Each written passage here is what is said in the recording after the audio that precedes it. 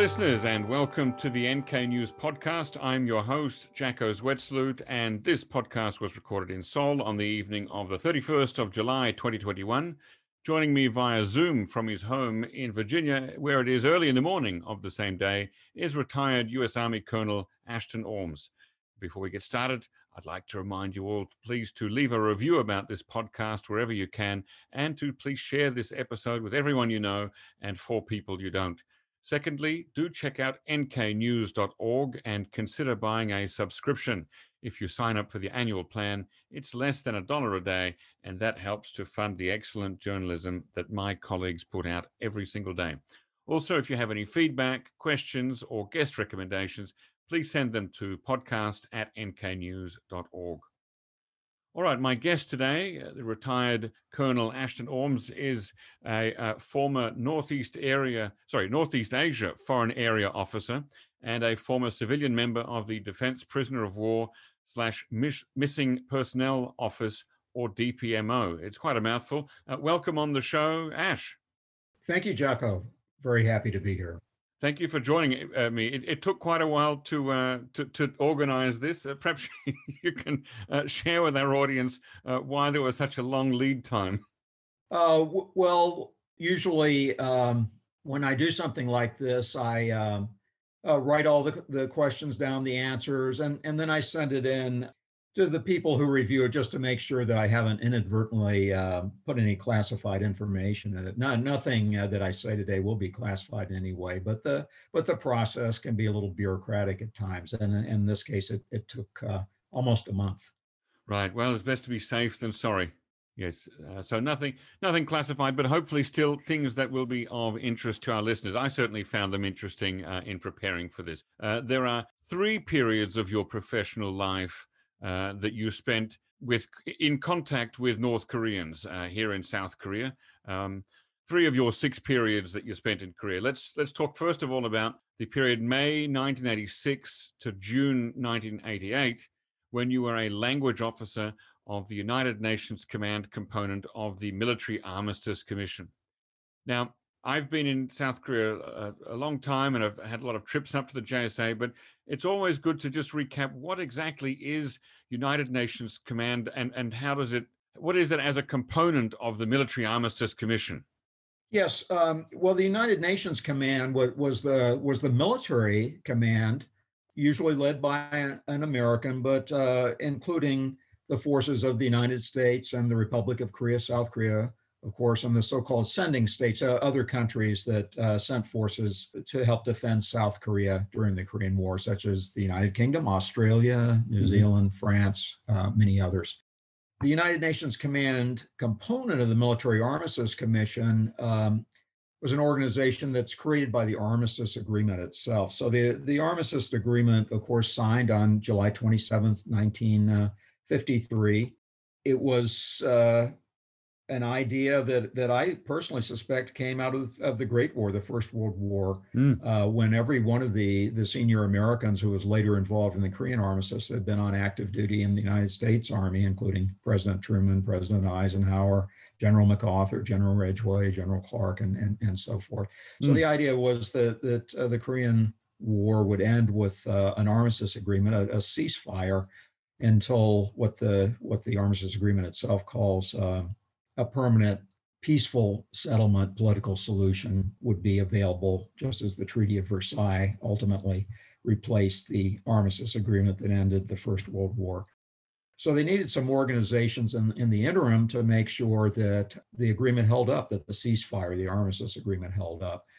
In the Armistice Agreement, it calls for a military armistice commission to be formed with 5 senior officers, general officers or senior colonels from the United Nations Command, and those 5 officers usually included Americans, South Koreans, and members of the other sending states. And then on the other side, the 2 forces that fought against the United Nations Command, which were North Korea's Korean People's Army, or KPA, and the Chinese People's Volunteers, which we called the CPV.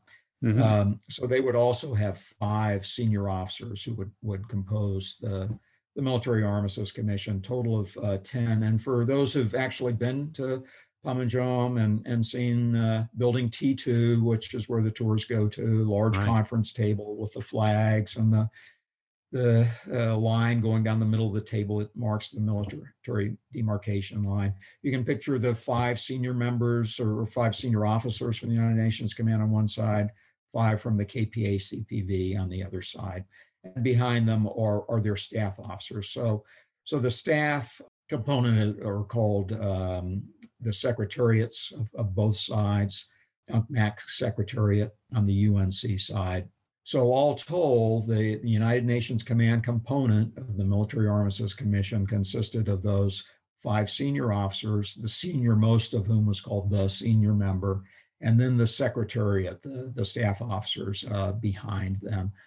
And the role of the Military Armistice Commission was fairly straightforward. Armistice Agreement said that it was there to supervise the implementation of the Armistice Agreement, and interestingly, to settle through negotiations any violations of the Armistice Agreement.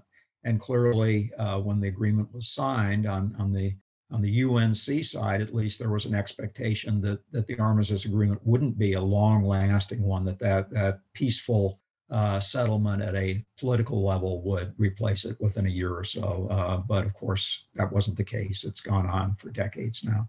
Right, it never happened. Okay, so you were there the first time as language officer. Were you then one of the staff who sits behind the senior 5? That's exactly right. So I would go when they would have the formal meetings of the 10 members of the Armistice Commission, which are called plenary sessions. Then I would be there in the room just behind them, working with my language specialist to provide translations into Korean and Chinese of everything that our senior member, who in those days was normally a U.S. Navy Rear Admiral, all of his statements we would translate.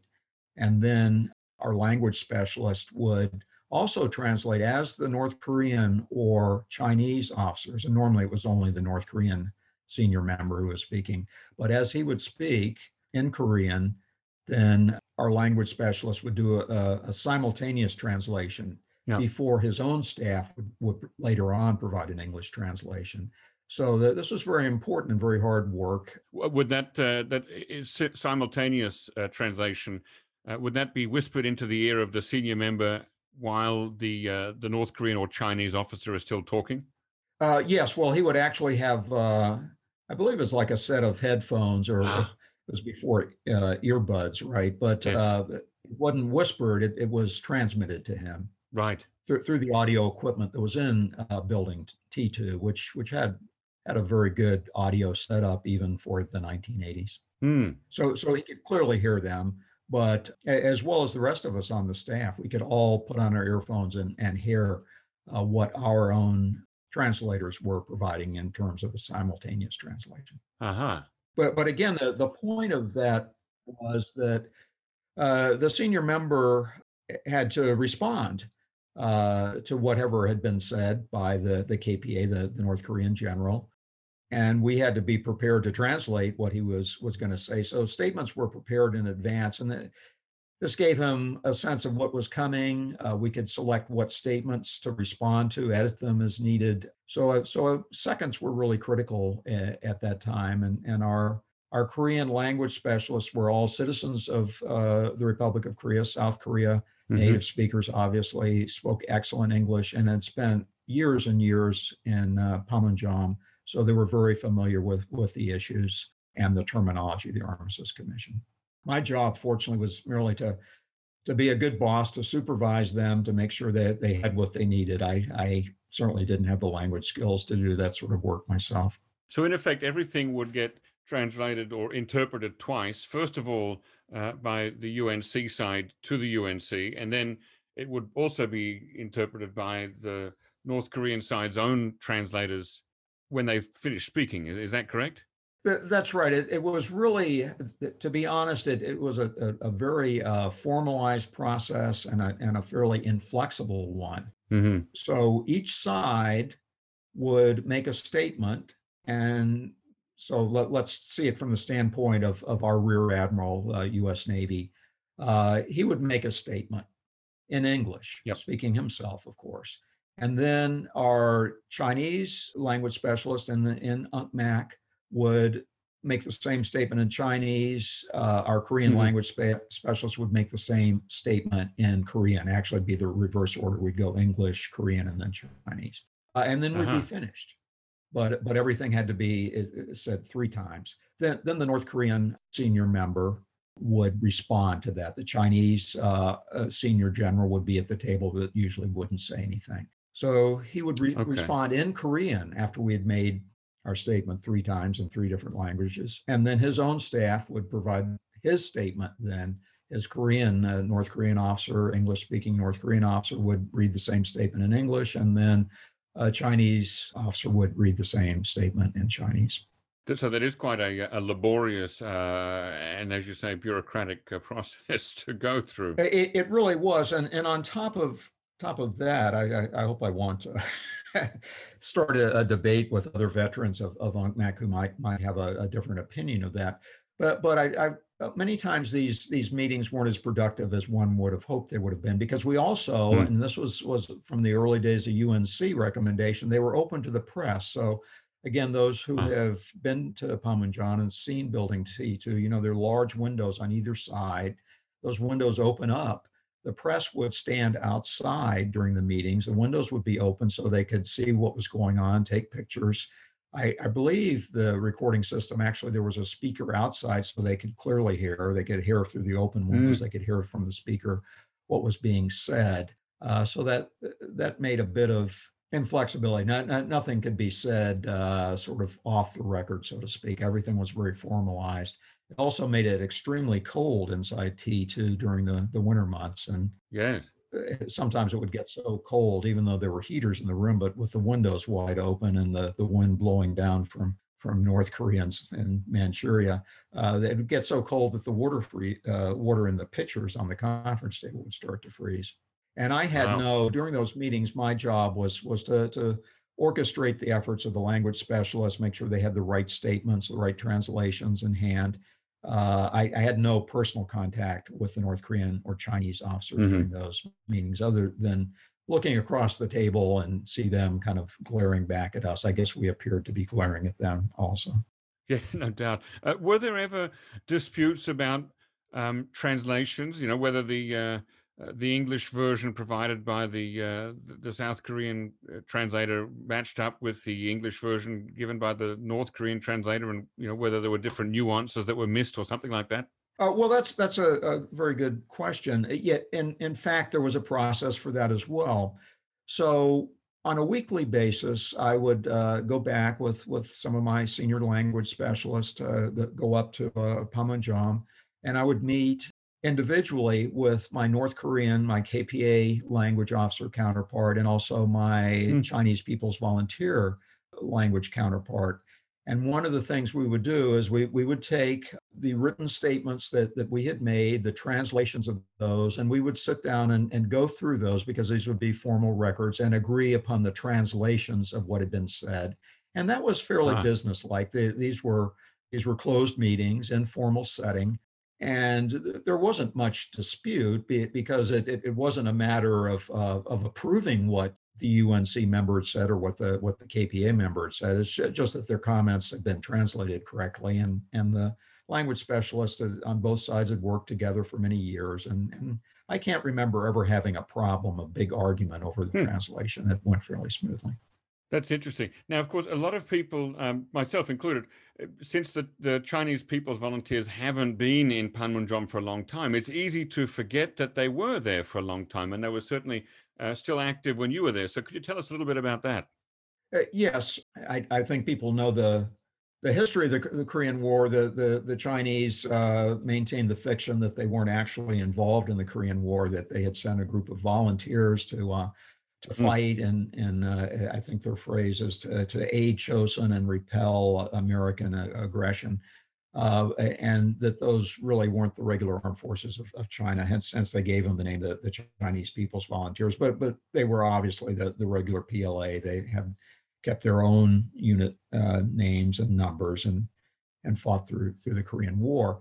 And the CPV stayed there. The last Chinese combat troops, I believe, from my reading of the history, left North Korea in 1958, but the officers stayed there in Panmunjom until 1994. So I was dealing with them from 86 to 88, and actually that was a time. It was just before Tiananmen in 89. It was a time when relations between the United States and the PRC were fairly good.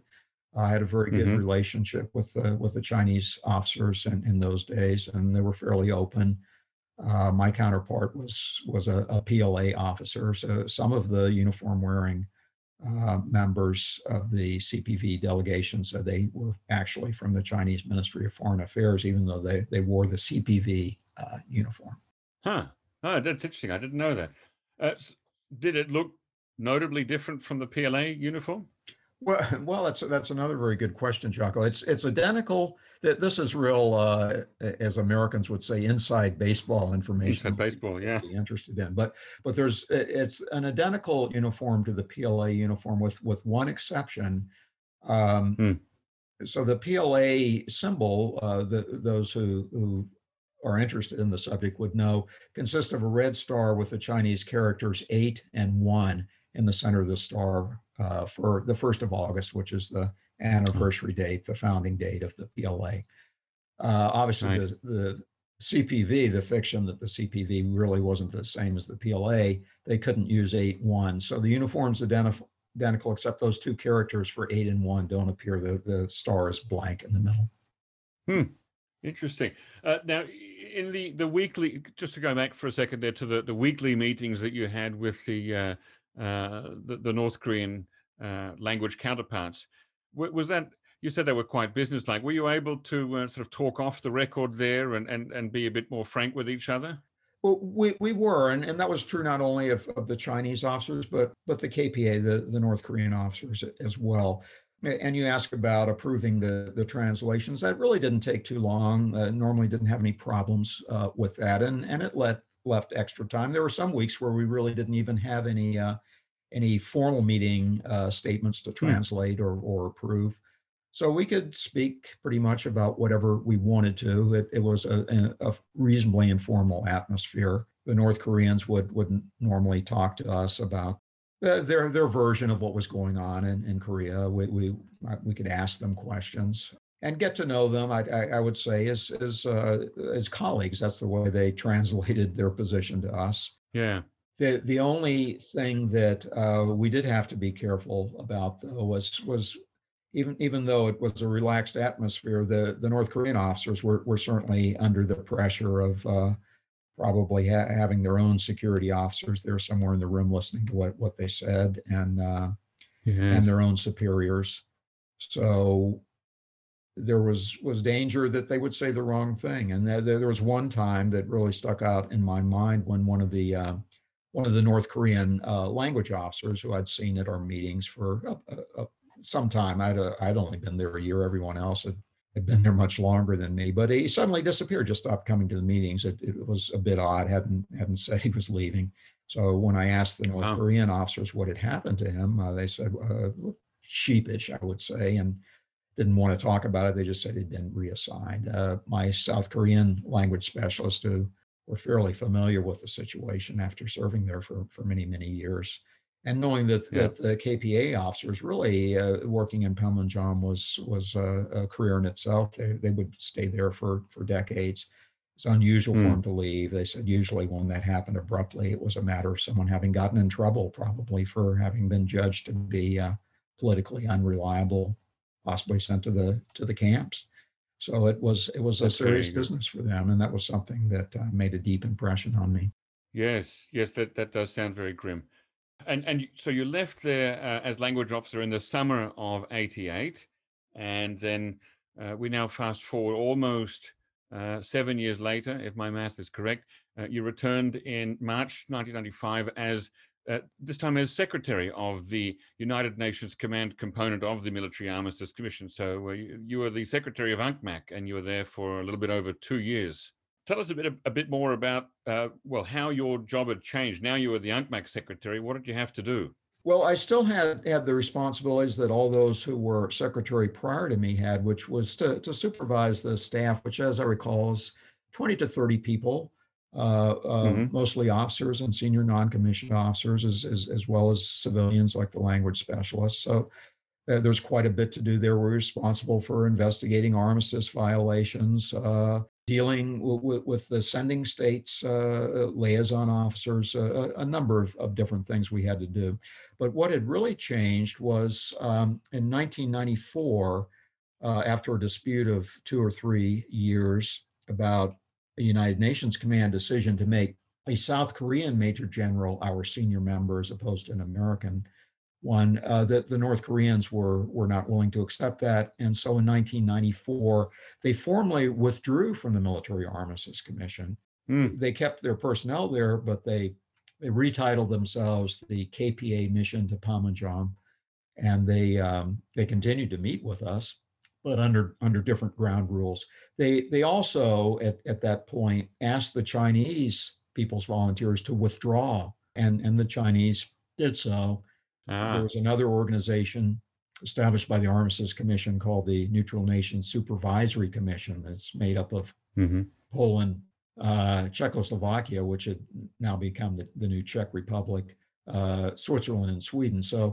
So the Poles and Czechs were on the North Korean side. We're in North Korea, and the KPA asked them to leave North Korea as well. So they did. All this happened in 1994, just before I arrived. So Right. the upshot of all that was there were no longer any meetings of those 10 senior officers, the general officers. So the highest level meetings in Panmunjom dealing with armistice issues in those days were now between me as the UNCMAC secretary at a colonel and Yeah. at my North Korean counterpart.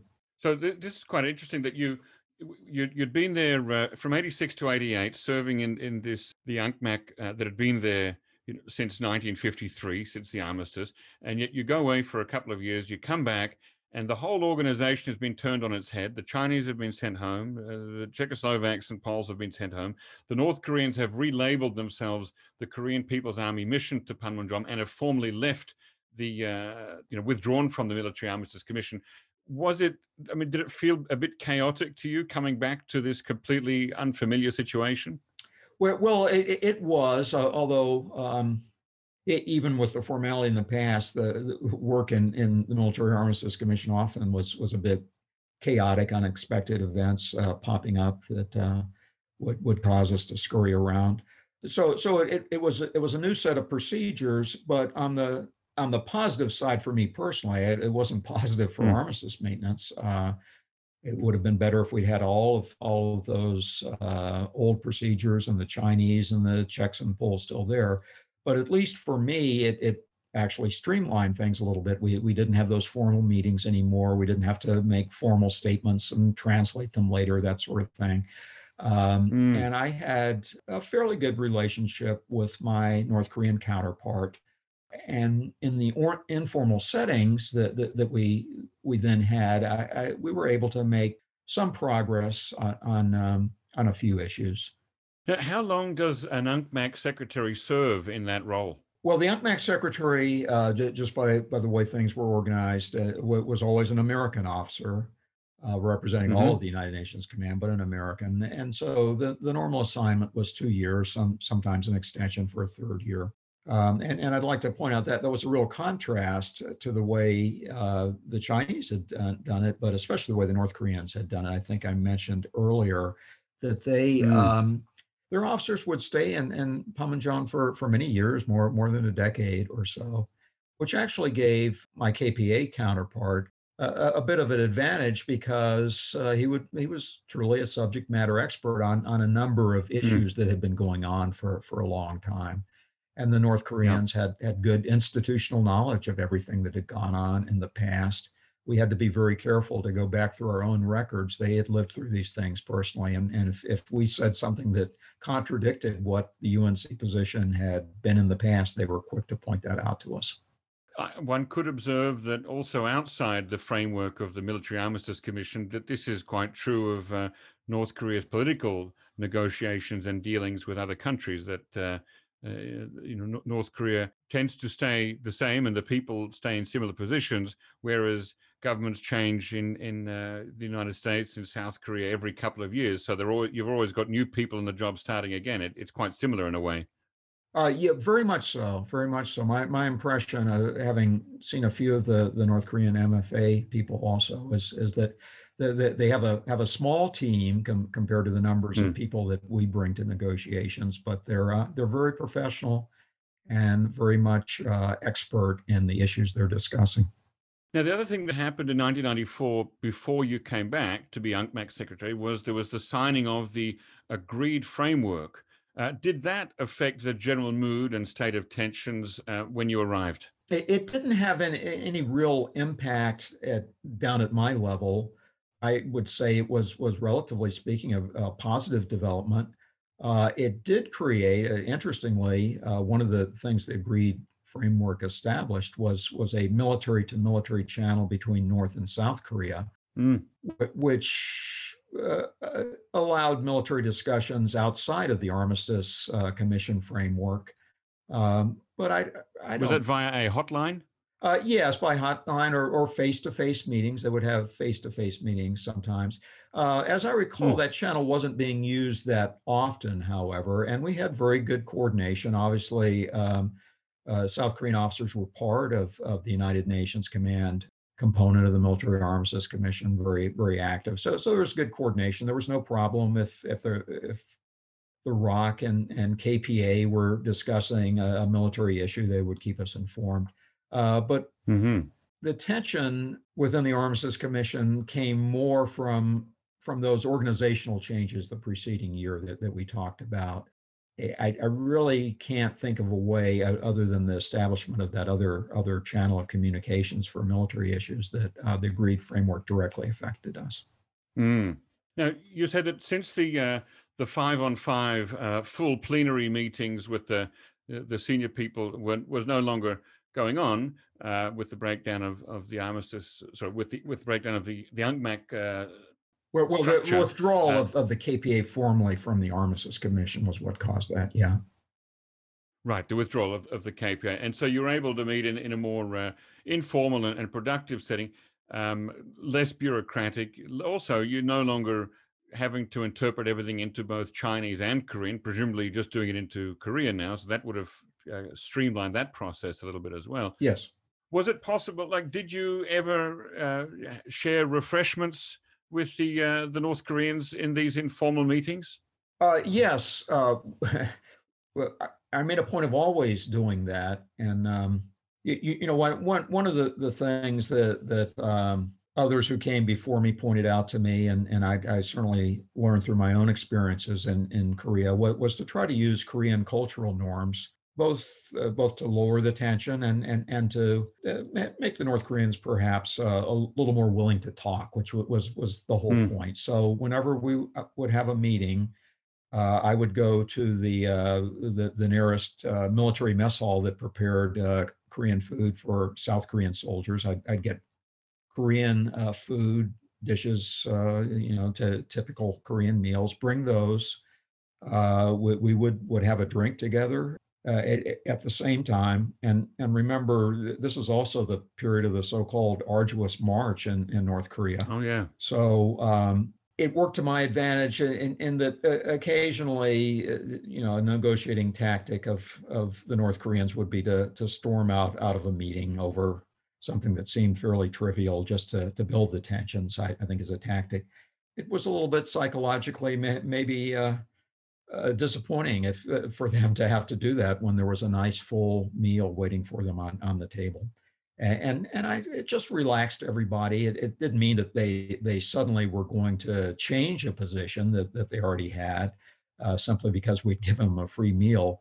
But it did make them more willing, I think, to talk and to be a bit more open with us. And we would talk while eating and having a drink together. Okay, so you arrived there at UNCMAC as the new secretary in March 1995, and then a little bit over half a year later, in October of 1995, a small band of armed North Koreans were discovered at the Imjin River, and one of them was killed. What was the reaction to this at UNCMAC, and how was this incident handled? Well, this is a good example of how we handled armistice violations.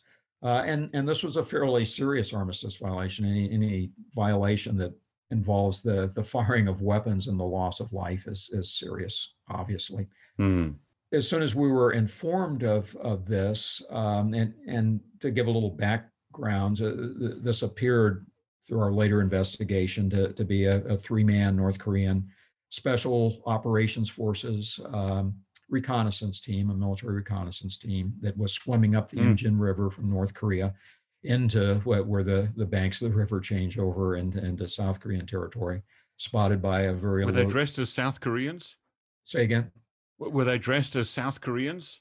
Yes, ultimately, and I'll explain that in a moment. Yeah. They would, again, very highly trained soldiers. As I recall, they would normally wear something called a dry suit, which allowed them to have other clothing underneath what they were wearing as opposed to a wetsuit. And in this case, the one that we were able to examine was wearing was a fabricated South Korean Army uniform underneath his dry suit. But after the South Korean soldiers spotted, opened fire, one was killed, the other two apparently escaped, went back to North Korea. We were called in, went to the scene. I went personally this time. I didn't go to every investigation we did, but I went along. I had a French Army colonel with me, a South Korean Army officer, our own Marine Corps officer, who U.S. Marine Corps officer, who was our ops officer, did the investigations. And when we got there, the North Korean commando had been pulled out of the Imjin River, and they had him up on the bank. He was dead, had been hit in the head. They were taking all of his clothing off, and they got down, and he had the South Korean Army uniform on. They kept going. He also had, which caused us to stand back a bit when they got to that point, tied around his neck was a live hand grenade. Which we assumed, if those who can remember the Rangoon bombing, remember the North Korean commandos involved in that committed suicide with hand grenades. So that's probably what that was there for, but caused us a little concern to stand back while it was disarmed.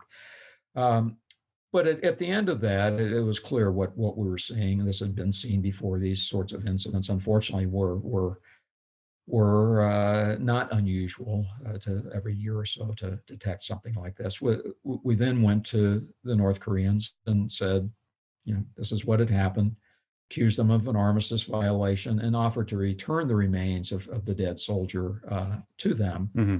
And they responded as they typically would. They said, well, we had nothing to do with this. I think you're trying to falsely accuse us of an armistice violation. Certainly was not one of our men, and they refused to take the body of their own soldier back. Oh, gosh. Wow. And presumably his remains were disposed of here in South Korea then?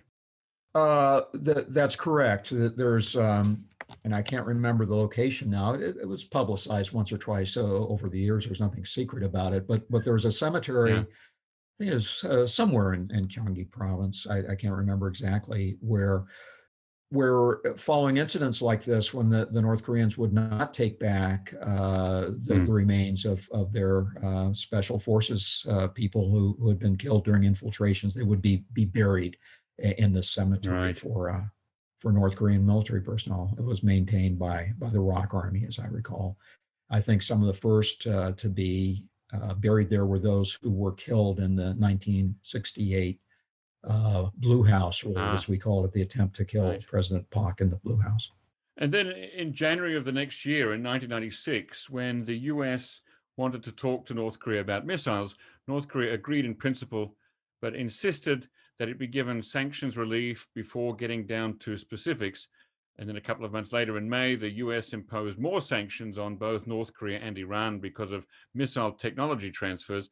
Now, these decisions and meetings, of course, were not taking place at the Joint Security Area, but to what extent were those sort of big picture events reflected in what you were experiencing and observing in Panmunjom? Well, again, as we discussed with the agreed framework, they didn't have any direct impact on what we were discussing in Panmunjom. because as you pointed out, those discussions were outside the framework of the armistice agreement or those communications channels, meetings that we had. So the North Koreans never brought up any issues related to them. Neither did we. We weren't involved in those negotiations on either side. And in fact, in spite of the state of play that you just described and those larger issues, we were having fairly good discussions at that time regarding a long-standing issue of concern, which was the return of the remains of American military personnel who were still missing from the Korean War. Right. And we'll talk much more about that a bit later on. Now, there was quite a spectacular incident in April 1996, just over 25 years ago, when several hundred armed North Korean troops entered the Joint Security Area and elsewhere, as I understand it, a clear violation of the Korean Armistice Agreement.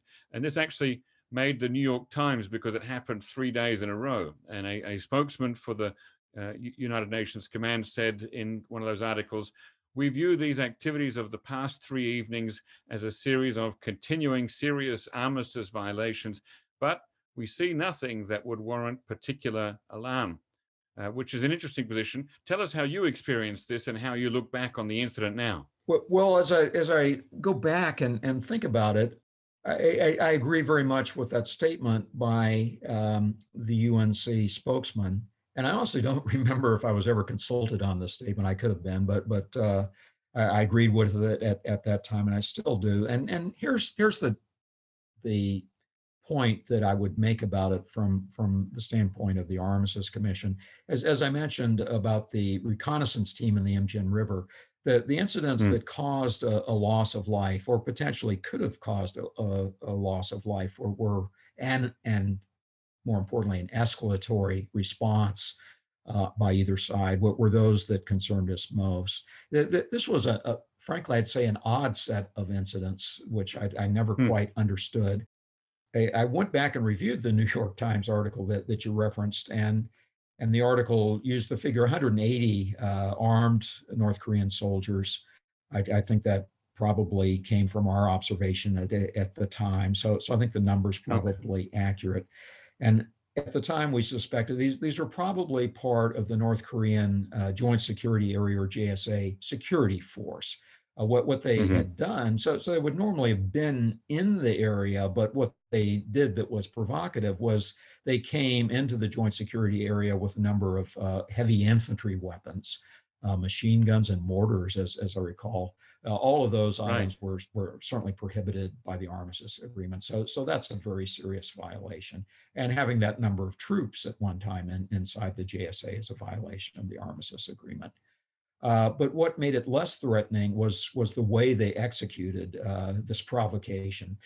So during the daytime, as you well know, and I think many of your listeners would know, that there are hundreds of tourists that go to visit the Joint Security Area and Conference Row there in Panmunjom during normal times and during these times, both from the Republic of Korea, South Korea, and international tourists as well, and meetings at various levels that would be going on along Conference Row. So if they had done this during what I call our duty day or business day, when we had tourists in the area or had meetings going on, that would have caused a great deal of concern and alarm on our part. We would have had to have hastily, probably, evacuate all the civilians from the area, cease the meetings, potentially consider bringing our own security personnel into the area, which would have been escalatory. But that's not the way the North Koreans did it. They waited till late in the day, until everybody had gone home, that our level of concern would be less. That they brought these soldiers in to an area they shouldn't have been in, but then they made no attempt to cross the military demarcation line, or even, as I understand it, to attempt to be crossing it. So if they'd crossed the military demarcation line, regardless of the time of day, that would have also been extraordinarily serious, and they would have been met with force if they continued to cross the MDL. And they the rapid reaction they made no attempt to do that. So my read of this was they didn't want a crisis that was going to escalate, but they did want to raise tensions, and they orchestrated it in a way that they achieved both those objectives, although I'm still a little lost to understand why at that particular time they wanted to do this. Right. And then later that year, there was another very significant event on the Korean Peninsula. You wouldn't have been aware of it, but on July 20th, 1996, I first arrived in Korea. So that memo probably didn't make it all the way up to Panmunjom, but you know about it now. You can factor that in retroactively. My memory's not too good anymore. It was probably reported, Jocko. I've just forgotten about it. And then I do remember that the first real big incident that I remember was in September of that year, September 1996. The North Korean People's Army sent a submarine to insert a reconnaissance team, but it ran aground on the east coast of Korea. 25 of the submariners came ashore, and there was this long, almost 50-day manhunt for them.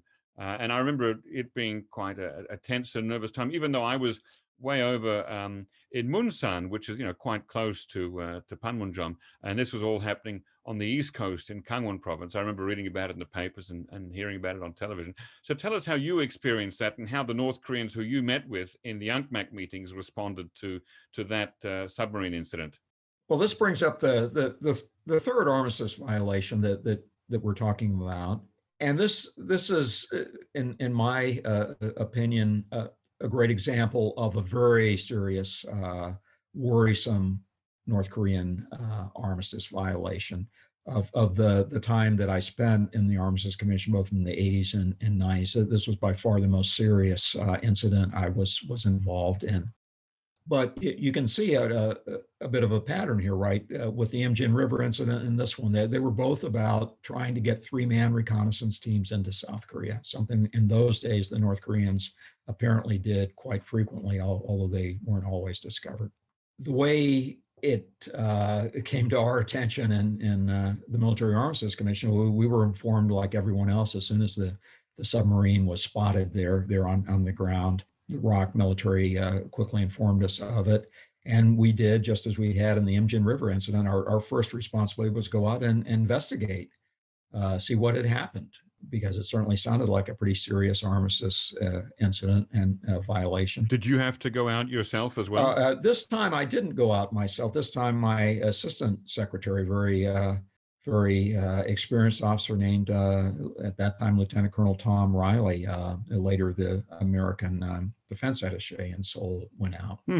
But when Tom went out with his team, they found the submarine, of course, but no people on it. They had hastily left a lot of things left in the submarine and on the beach, but all the people were gone. They had gone inland.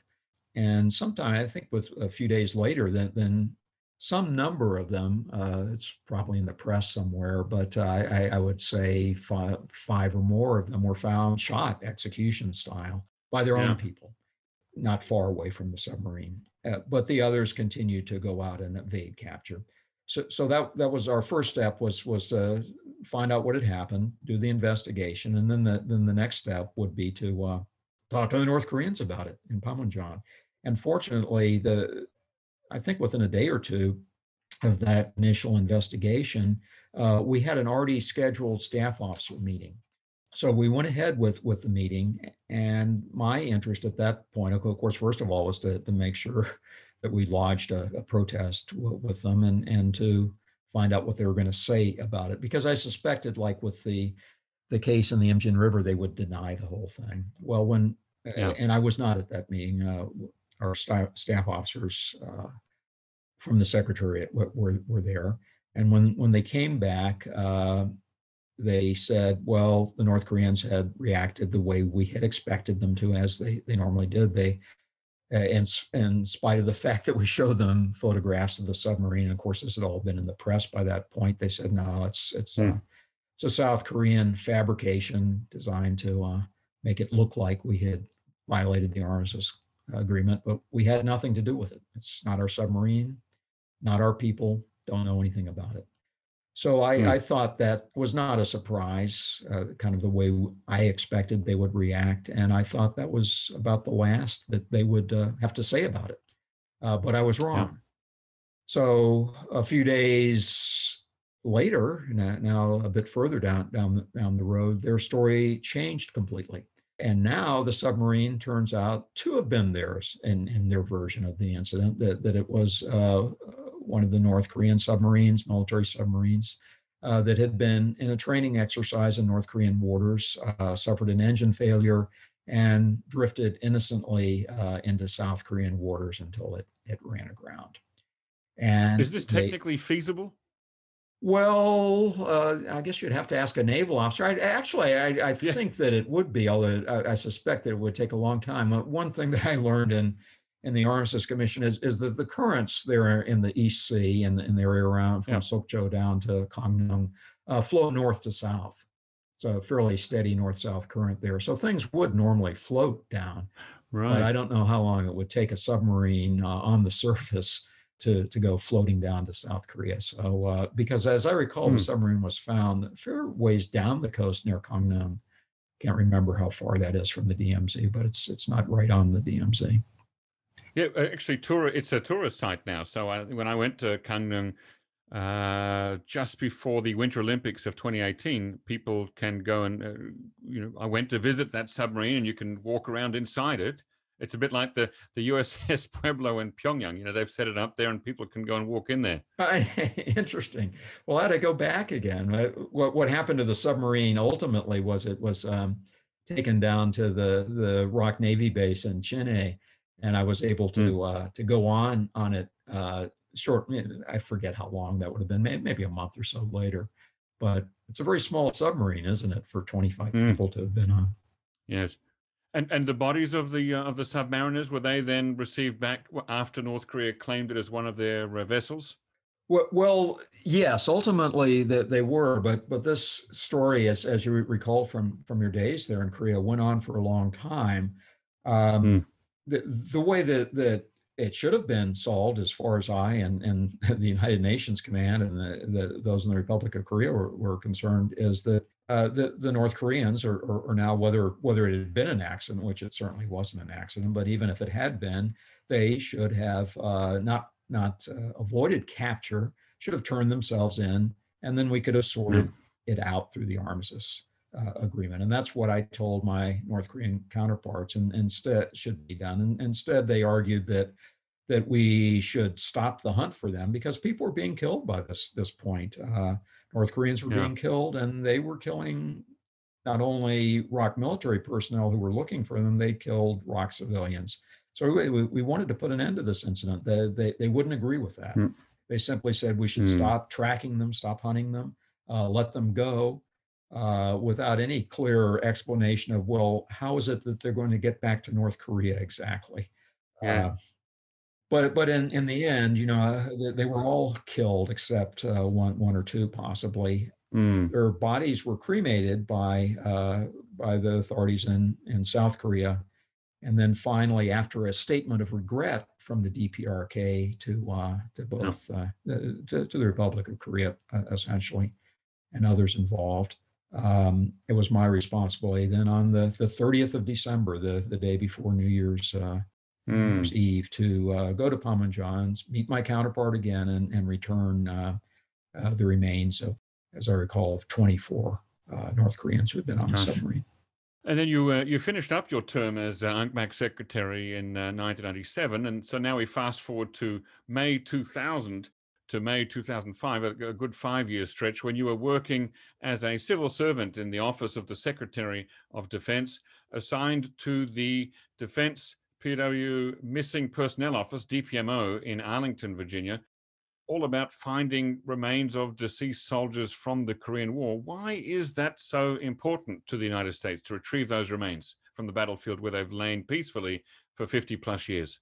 Well, it's important because it's truly important to the families of those men who were lost. At the time, it was important to their parents and their wives, their children, and it continues to this day to be very important to their surviving wives, their children, and now their grandchildren.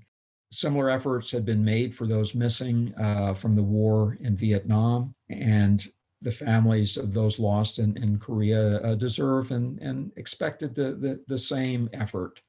and frankly, the American people through their elected representatives feel that way.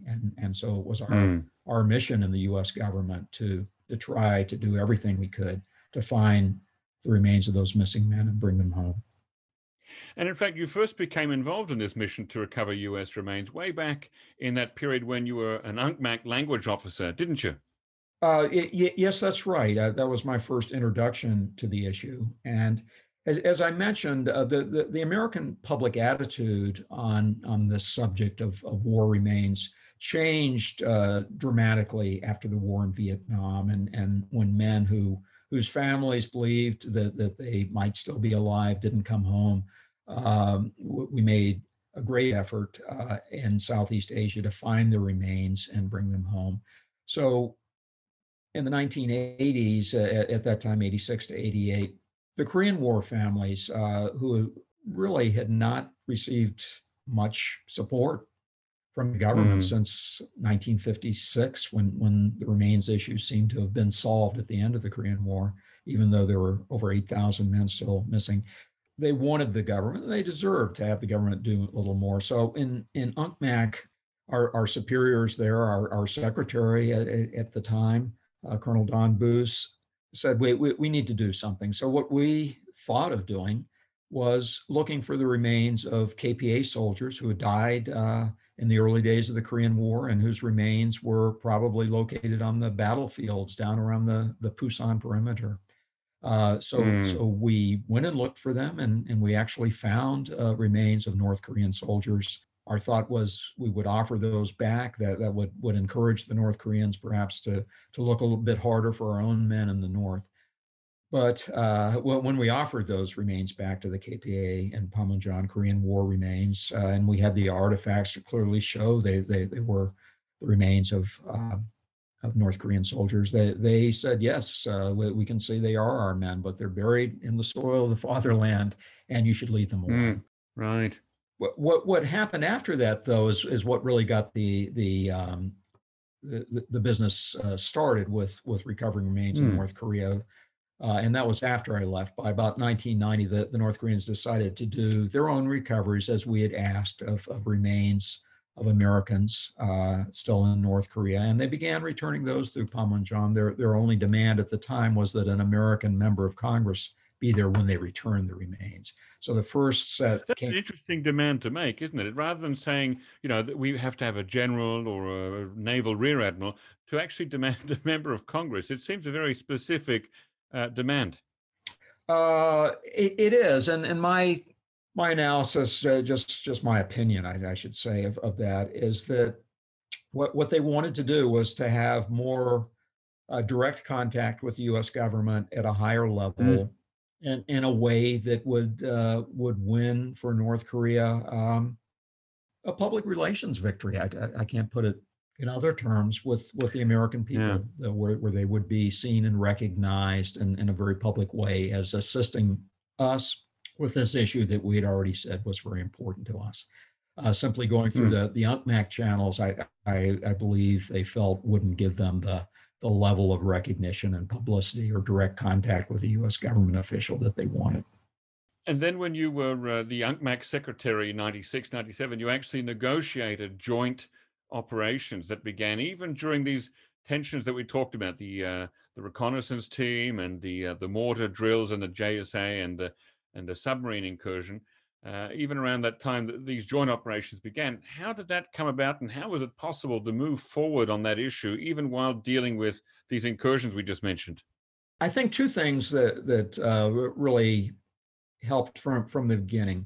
When I first got to Panmunjom again in March of 1995 and met my North Korean counterpart, the senior colonel, Pak Kim-soo, one of the first things he said to me was that they were willing in principle, the KPA was willing in principle to support a request that had been made before I'd gotten back by my predecessors, which was that rather than just have unilateral recoveries by the North Koreans of remains, that we do joint recoveries, that we actually send our own specialists U.S. Army recovery personnel and civilian anthropologists to North Korea, to the battle sites, work together with the KPA to recover the remains. And we wanted to do that because we thought it would give us additional information that would make positive identifications more reliable and easier. So Colonel Pak said, look, we're willing in principle to do that, but we have a holdup here. He argued, this was the North Korean position, that we owe them money for the unilateral recoveries, even though they'd never asked to be paid before they started them. And until you pay us what we feel we're owed for those unilateral recoveries, we won't start the joint recovery. So we hassled over that for 9 months or so, and we were able to talk about it regardless of what else was going on, and eventually come to an agreement that we would solve or attempt to solve both issues at the same time by having the North Korean delegation of both KPA officials, their own anthropological experts, and members of their Ministry of Foreign Affairs go to the U.S. Army Central Identification Laboratory in Honolulu at Hickam Air Force Base to meet with the U.S. Department of Defense officials and experts on remains recoveries to try to hash out an agreement. So this was in January '96. We had those first meetings, as you said, when other things were going on, but we were able to do more than one thing, and the Armistice Commission and the North Koreans wanted this to happen. We didn't get an agreement at that first meeting, but then we met again in May of '96 in New York City, got an agreement, agreed to give them $2 million in compensation for what they claimed had been their expenses during the unilateral recovery starting in 1990. And the final step then was for me to make that payment in cash to the North Koreans in Panmunjom. So I felt. So $2 million in cash, is that a lump sum for everything? Or was it like a sort of a pro rata number per deceased soldier returned? Or well, that's very good. Calculated. Very good question. So one thing that and here it's really a U.S. government position which we're supporting in UNCMAC. What was never to pay a certain amount for one remain. We didn't want to make remains into commodities where people would start raiding cemeteries in order to sell a set of remains to us. So it was for the totality of the work they claimed they had done. We never would pay them, well, if we get 5 sets of remains, we'll pay you X amount of money. If we get 6 sets, we'll pay you another. We simply said, for your past efforts, we'll pay you this much. And then for the joint recoveries, we agreed to pay expenses involved, whether remains were found or not found. There was no relationship between the number of remains found and the amount of money that would be paid. And then how and when was that money, because you said it was paid in cash, how was it paid from the US to the DPRK for those searches? It was agreed upon in the U.S. government that that the Military Armistice Commission would make those payments, and I guess I set the precedent for that in a way when I made that first $2 million payment. And as people who follow these issues know, and some of the six-party talks problems that came up with Banco Delta Asia, that the international finance system doesn't support payments to North Korea very readily. So the simplest way to do it was to give them the money in cash, which is authorized by the U.S. government. We'd go to the finance office, the U.S. Army Finance Office in Yongsan.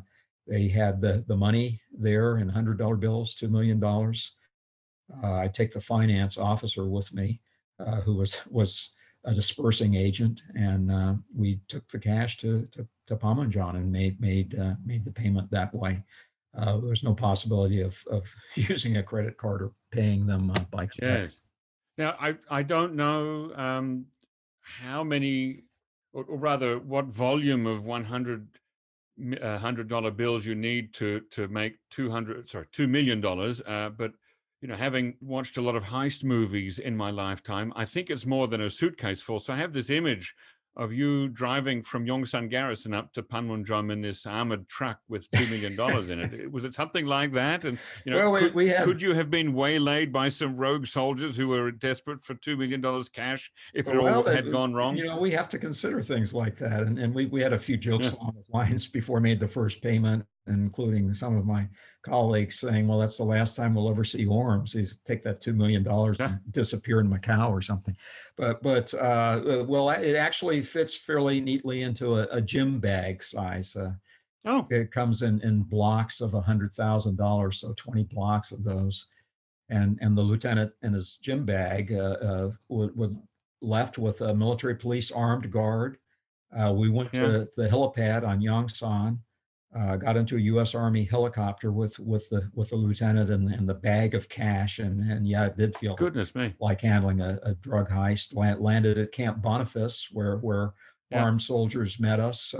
We went into the JSA with armed soldiers all around, and so it was actually, once we got there, it was a pretty safe environment to have that much money. But we took the normal precautions going on.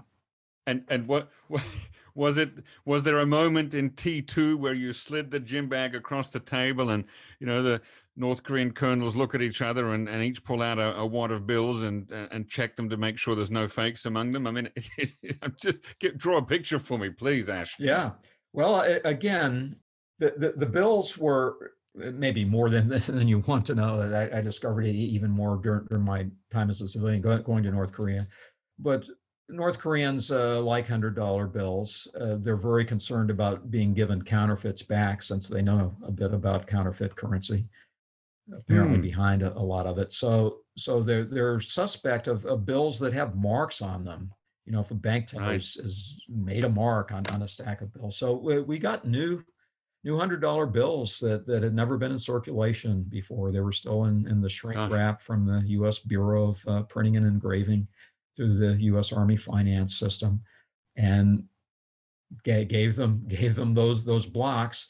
We also had the finance officer, pay officer from the old military terminology, brought a counting machine, one of those automatic counting machines, and I told Colonel Bach, well, here's the money. I need a receipt from you. I guess he could have grabbed it and run out the north door with it, but I wouldn't have had the receipt, and that would have pretty much put an end to recovery operations. So that wasn't his objective. I said, you take your time. We'll be here all day. Count them. Count them. But it's a lot of bills. Well, he just gave him a cursory look. Said, okay, signed the receipt, and we had the meeting, talked a little bit, had lunch, and he left. Ironically, after so they didn't count them in the end. He didn't use the counting machine. Although again, these were in blocks, in shrink wrap. Each block was $100,000. They're banded together in $100 bills. So I think each packet within that block was like $10,000. So he could look and see all the bills there. You could do the quick arithmetic that wouldn't guarantee that someone hadn't slipped a few hundreds out, or that they weren't counterfeit, that sort of thing. So it gave him the opportunity to examine them as long as he wanted to. We were prepared to sit there all day long, and he could use the counting machine or whatever else he wanted to do. But he didn't do that. Later, ironically, they took the bills back, and as I recall, they came back through our duty officer and said, look, we checked the bills after we got them back, and they had some small amount, I think a few thousand of them, and turned out to be counterfeit, and we'd like replacements. And I thought that was a bit outrageous. And we said, well, sorry, I'm confident none of them were counterfeit, and we're not replacing those. And never heard about it again. Goodness.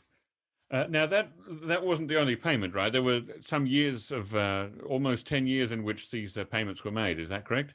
That's correct. So again, that payment I was describing was the payment for those unilateral recoveries that had gone on from 1990 till, I forget when the last one was. I'm guessing around 1994 or so. But then as the joint recoveries that began in the summer of 1996 and continued on until May of 2005, with some recoveries each year in that period, As those went forward, there would be an arrangement made through negotiation with the KPA and the North Korean Ministry of Foreign Affairs for compensation for the joint recoveries, which would be paid in advance using that same process that I just described.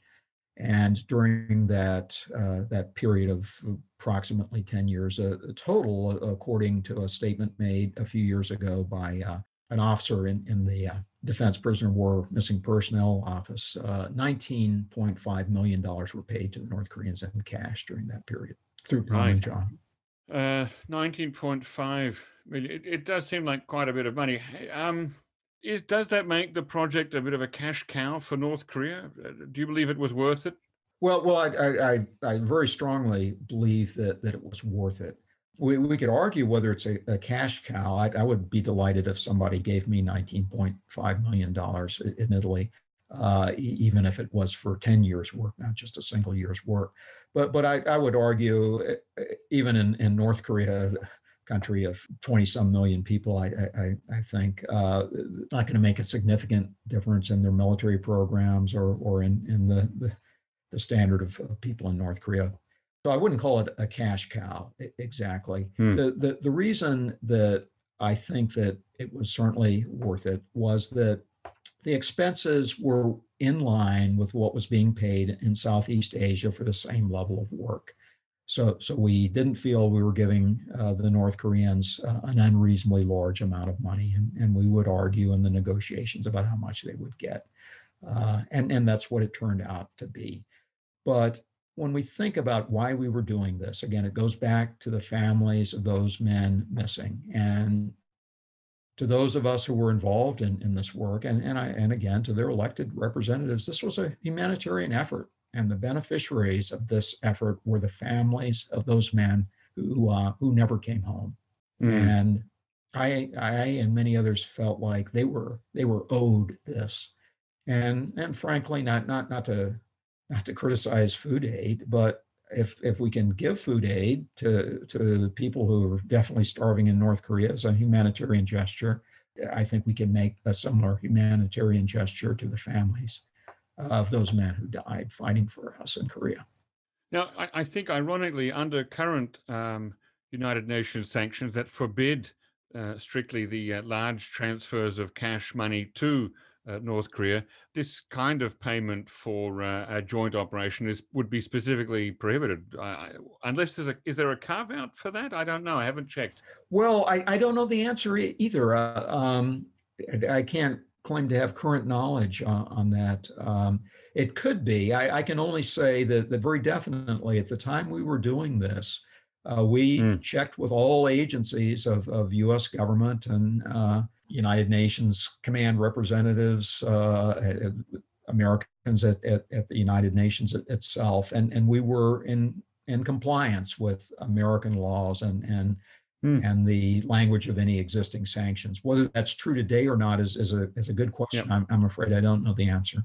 Yeah, because I think specifically because at the Singapore summit between President Trump and Chairman Kim, that one of the 4 points that they did make an agreement on was the working together to find remains again. So I kind of wonder how that was going to proceed. But yeah, at the moment, there's not much going on anyway because of COVID. Yeah. Well, one thing I'd just add to that, Jocko, and again, I'm not an expert on it. I was an interested reader of what was going on, reported in the press and the Singapore Agreement. And as far as I could tell, there was no agreement by the United States to pay the North Koreans, to pay the DPRK anything for the unilateral remains they gave back or to start joint recovery operations. However, I'd go back to 1990 when they first started unilateral recoveries, giving those remains back to us with the congressman present. They didn't ask for anything then either. They waited till later to ask. So my bet would be if we did start that, it wouldn't be too long before the DPRK started talking about, by the way, we'd like some compensation if you want this program to continue. Yeah, it does sound, quite reasonable, I suppose. Now, you ended up making 6 trips to North Korea to observe some of these joint recovery operations. Tell us about that experience. That must have been interesting for you for the first time to actually go into North Korean territory? Personally, it was really fascinating, a little bit odd for me to be up there, having been in Panmunjom, because I was working with, fortunately, I was working with the same KPAA officers that I had worked with in Panmunjom, which made it easy for me. I didn't have to get to know a group of people I'd never had to negotiate or talk to before. So that was good. But fascinating to go to North Korea. I tried to read as much as I could about North Korea and talk to people who'd been there and look at photographs they'd taken. But of course, it's different to actually be there yourself. And it was particularly meaningful to me to be able to go to those battlefields and see them as someone who, like many people, is interested in military history, to actually see that where those tremendous battles when the Chinese intervened in late 1950 war. And we spent most of our time around Unsan, up in North Pyongan province, and around the area the Americans call the Chosun Reservoir, should be the Chongjin-ho, of course, and the city of Chongjin in South Hamgyong province. And finally, I'd say it made clear to me something that I'd been told and understood, but I could visually see and feel the tremendous difference between what it's like to live in Pyongyang and what it's like to live in Hamgyong province. Yes. Wow. And how long were you there each time? Well, let me give a nod to the folks who were there for long times. The recovery teams would go in for a month at a time, and that can the interest level of being in North Korea starts to wear off and can be kind of tedious for them. But I would only go there for a week or so at a time. And I was on the staff of the Office of Secretary of Defense, kind of going to see how things were going, talk to the North Koreans if there'd been some issues. So during that week, we'd go in and out. We'd fly from Beijing to Pyongyang to Sunan, just north of Pyongyang, where the airport is. We'd spend a couple days in Pyongyang and then drive up to Unsan and then back over to the East Coast and up to Chongjin. And what was, I mean, you said that you're dealing with your same Korean People's Army counterparts that you had when you were in North Korea. I'm guessing that meant Senior Colonel Park Rim-soo was there with you? He was there a lot of times at the negotiations when we work out the annual agreement. He was frequently there. When I would go to North Korea, I think I saw him once or twice, and then some of his staff officers men who had been staff officers when I was the UNCMAC secretary, now been promoted, and they would be the senior KPA officer. But it was and their language officers, doing some of their translations for us would be the same ones I had met. So it was familiar faces, made it more productive, easier to have frank discussions, I could say. Yeah, well, I was going to ask you about that. How was your personal rapport with your North Korean colleagues?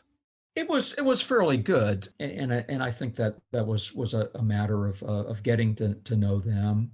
Sometimes when we weren't dealing with anything substantive, it could almost be friendly, and it wasn't an issue of if they like you, they'll give you a better deal than if they don't like you. Certainly, they're going to get the best deal they can, regardless of what they think of their American colleagues. But it simply made it easier to understand and trust one another, so that when they made a very specific promise to do something, I had confidence that they would fulfill that promise.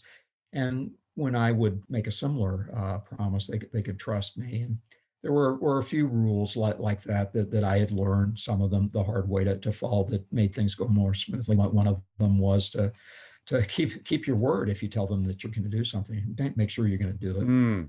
Another one was don't surprise them. Don't deliberately try to surprise them just to enjoy the look of surprise on their face by tricking them. But doing something unexpected, it's generally counterproductive. It causes them to then have to back up, wonder how they got surprised, slows everything down. And causes them to trust you less. Another one was that helped, that I mentioned earlier, was to understand Korean cultural norms and try to follow those. I mentioned with the food. So we would bring food. I'd act as the host. pour their drink into their glass for them. They'd do the same for me. Just those things that are not highly significant in Korean culture, but a sign of respect and a relationship which wasn't adversarial at all the time. And by this time, was your Korean language skill advanced enough that you were able to understand not just what they were saying to you, but also what they were saying about you to each other? I wish I could say that it was. Some of my predecessors and successors as the language officer had much better Korean language skills than I did, but I'd have to say that no, I wouldn't have necessarily picked up a comment about me if they had made it in sort of an offhand, oblique manner. But I don't really think that they did. Among other reasons, I had my own translators normally with me who would have picked it up and told me about it later, probably. And also, they really weren't sure how much Korean I could understand, so I think they were careful enough and polite enough, probably in those meetings, not to say something about me right to my face in Korean. Now, what they said after the meetings, I have no idea. Right. Now, in 1953, when the Korean War armistice was signed and there were the exchanges of prisoners of war from both sides, there were still rumors and stories that US POWs were being held alive in North Korea even after the exchange. Have you ever seen any convincing evidence that this was the case? No, I never really saw convincing evidence that was the case. There was a study done by the Rand Corporation in 1994, and the conclusion of the study was that up to 50 Americans might have been taken to the Soviet Union and held against their will and never released. That study, which is unclassified and available online, was the closest that I ever came to finding something that laid out an argument that Americans were left behind against their will. But even that, I would have to say was not the kind of conclusive evidence that I would want to see to believe that it had definitely happened. Now, when you're looking at human remains that have been found in the soil of North Korea, how possible is it to identify those remains as being from an American soldier and not, say, from a Colombian soldier or a French soldier or a South African or even a South Korean soldier? Well, there could be times where it wouldn't have initially been possible. Although in my experience, I can't remember us ever later finding that it was a soldier from another sending state. But basically, the people who did the identification, civilian anthropologists, forensic anthropologists, very highly trained, and they used all the tools of their trade.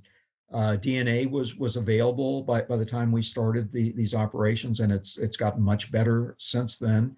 One of the things that helps a lot is that we have a DNA database made up of family members of the missing men, so that we can match any DNA found with remains against known family members of missing men, and see if there's a relationship there. They also do all the forensic techniques of going back, looking at medical records, examining the bones and against X-rays, chest X-rays, that sort of thing, looking for matches. Dental records are available for most of the missing men. Artifacts are sometimes found that give an indication of the country the missing men would be from. And our researchers have gone back. So for each one of those missing men, originally over 8,000, we have done the research to find exactly where they were lost. So if a set of remains is found in a particular area, it's possible for the researchers to go back and say, well, right, in this area, these are the names of the men who are missing there. And by the way, there were no Australian soldiers fighting in this area, or other sending state soldiers. So for sending states, I can't remember if the United States in recent years has found some of those remains mixed in with Americans and returned them or not. They certainly would if they'd found them. We have determined, as I understand it, that remains of South Korean soldiers who were serving as Korean augmentees to the U.S. Army or KATUSAs, their remains were found having been returned, originally thought to be those of American soldiers. And those have been identified as being South Koreans through the process I just described and returned to the Republic of Korea. Have other sending states also shown an interest in or placed a priority on having their missing soldiers' remains returned? I can't give you an up-to-date answer on that. I don't know what their present views are. In the 1980s and 90s, they didn't have the public interest in this that had evolved in the United States because of the war in Vietnam that I described earlier. That there Yep. was an interest. At one time, the North Koreans came to us and said that they had found remains which were those of a British soldier. So we agreed to accept those through the Armistice Commission. They stipulated that a British officer needed to be there to receive them. So Brigadier Colin Parr, who was the British liaison officer of the United Nations Command and also the defense attaché in Seoul, was there to receive the remains back. Unfortunately, when we got those remains back and went through that process I just described of identification, they were found to be those of an American, not a British soldier. The plan at that time, as I recall, was to, had they been identified as British, was to bury them in Pusan in the United Nations Command Cemetery down in Pusan, not to return them to the UK. So some cultural differences there, where the American families want them brought home. In those days, in the 1990s, the British tradition was still to bury the men near where they had fallen, but in a proper British or United Nations Command cemetery. In the early 2000s, when you were involved in this process, I remember there was an incident where the remains of a Japanese woman who had been abducted to North Korea were returned to her family, and her family had the remains, they were cremated remains, tested, and found that they did not contain human DNA. And so there was a complaint made, to the North Korean authorities, and that really set back relations between the Japanese and the North Korean governments. Did North Korea, do you think, from your experience, did North Korea ever try and intentionally mislead the US by giving back remains that it knew were not those of US soldiers? Well, there are several different issues there in your question. You might want to go back again. I can't remember. I was interested in the case of the Japanese remains for obvious reasons when it took place. I'm not sure that the DNA showed that they weren't human remains. My recollection was that it showed that they weren't the remains of the person who the North Koreans said they had returned the remains of. But I'm not sure. You might be right about that. In any case, it's relatively simple to tell the difference between human and animal remains.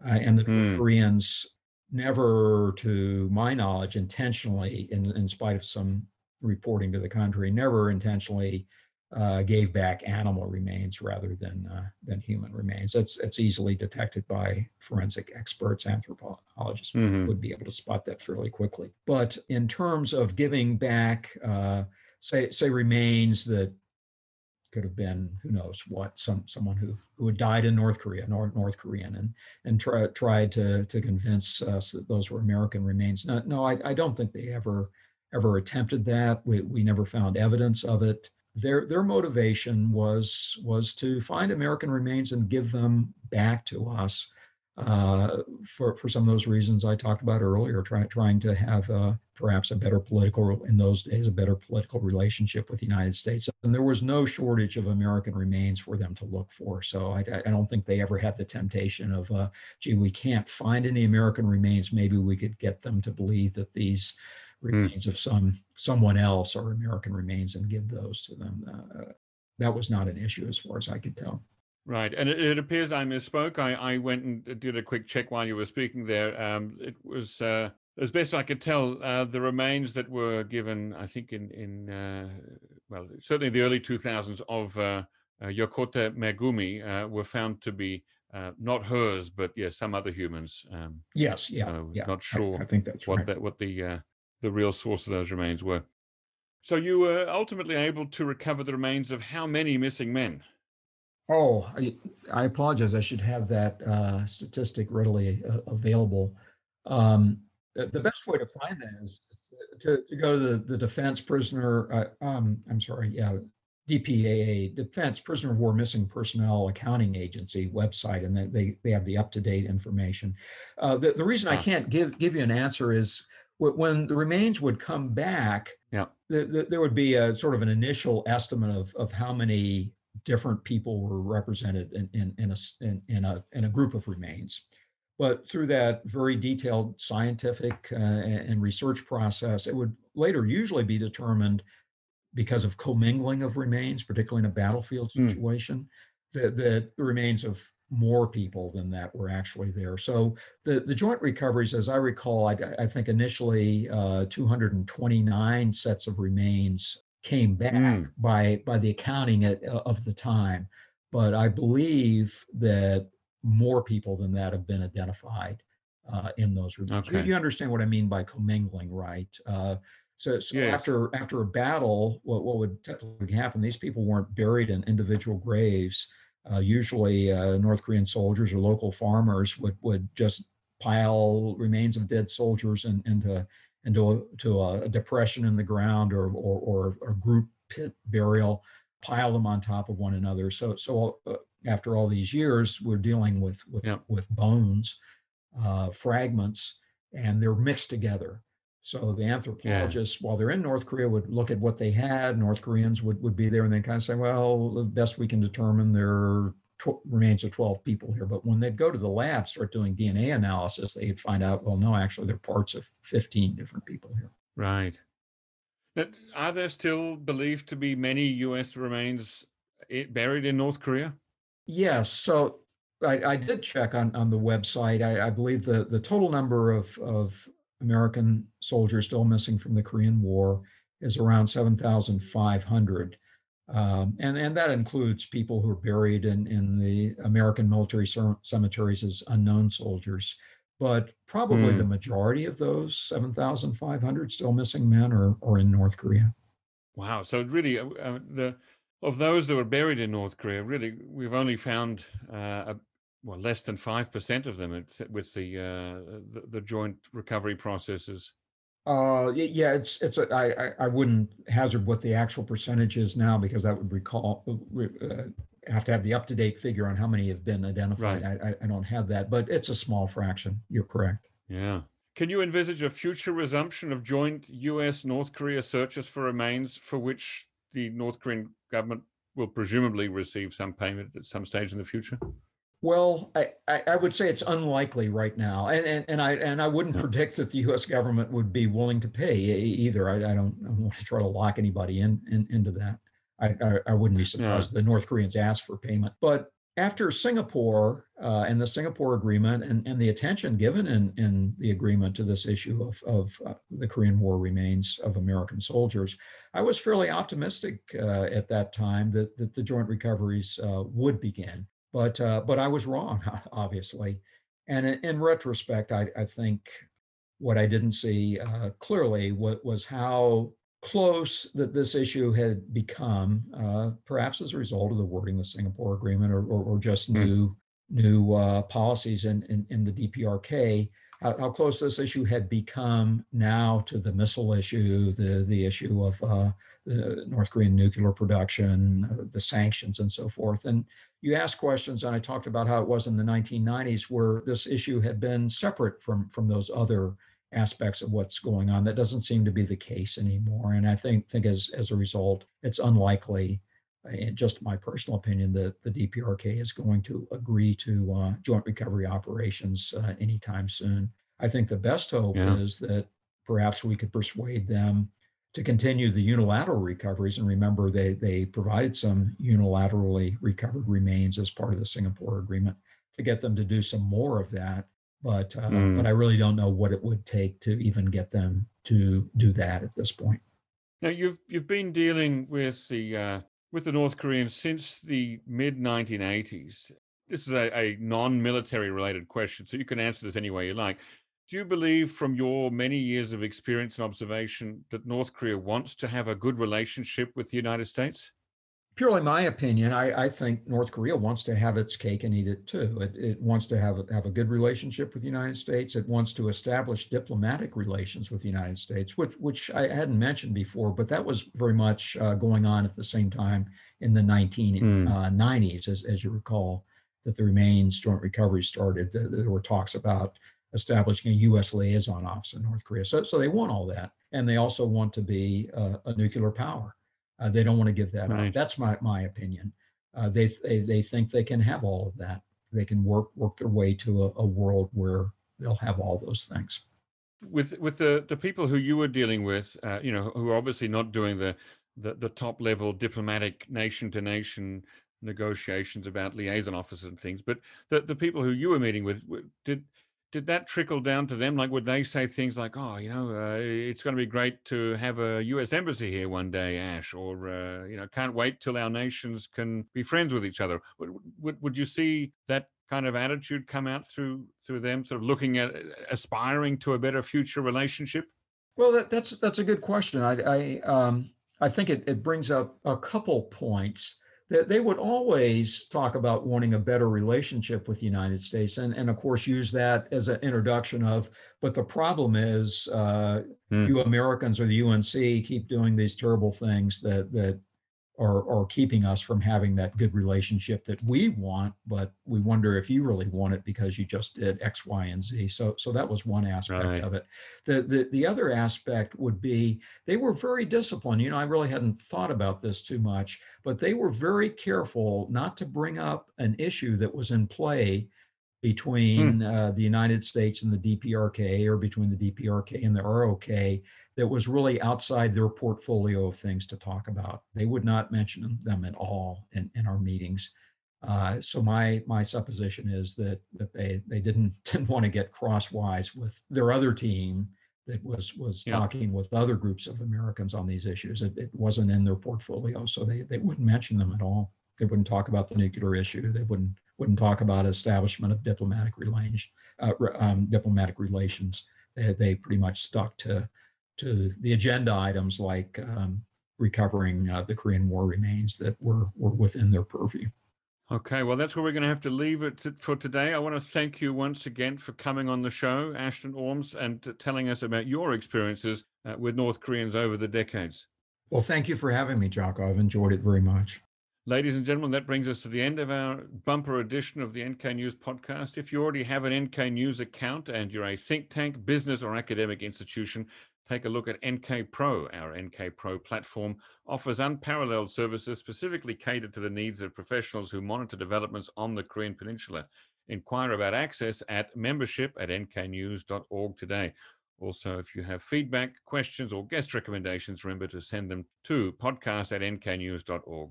Our thanks, as always, to Arius Dare and Brian Betts for facilitating this podcast, and to Gabby Magnuson, our post-recording producer genius. Thanks, and listen again next time.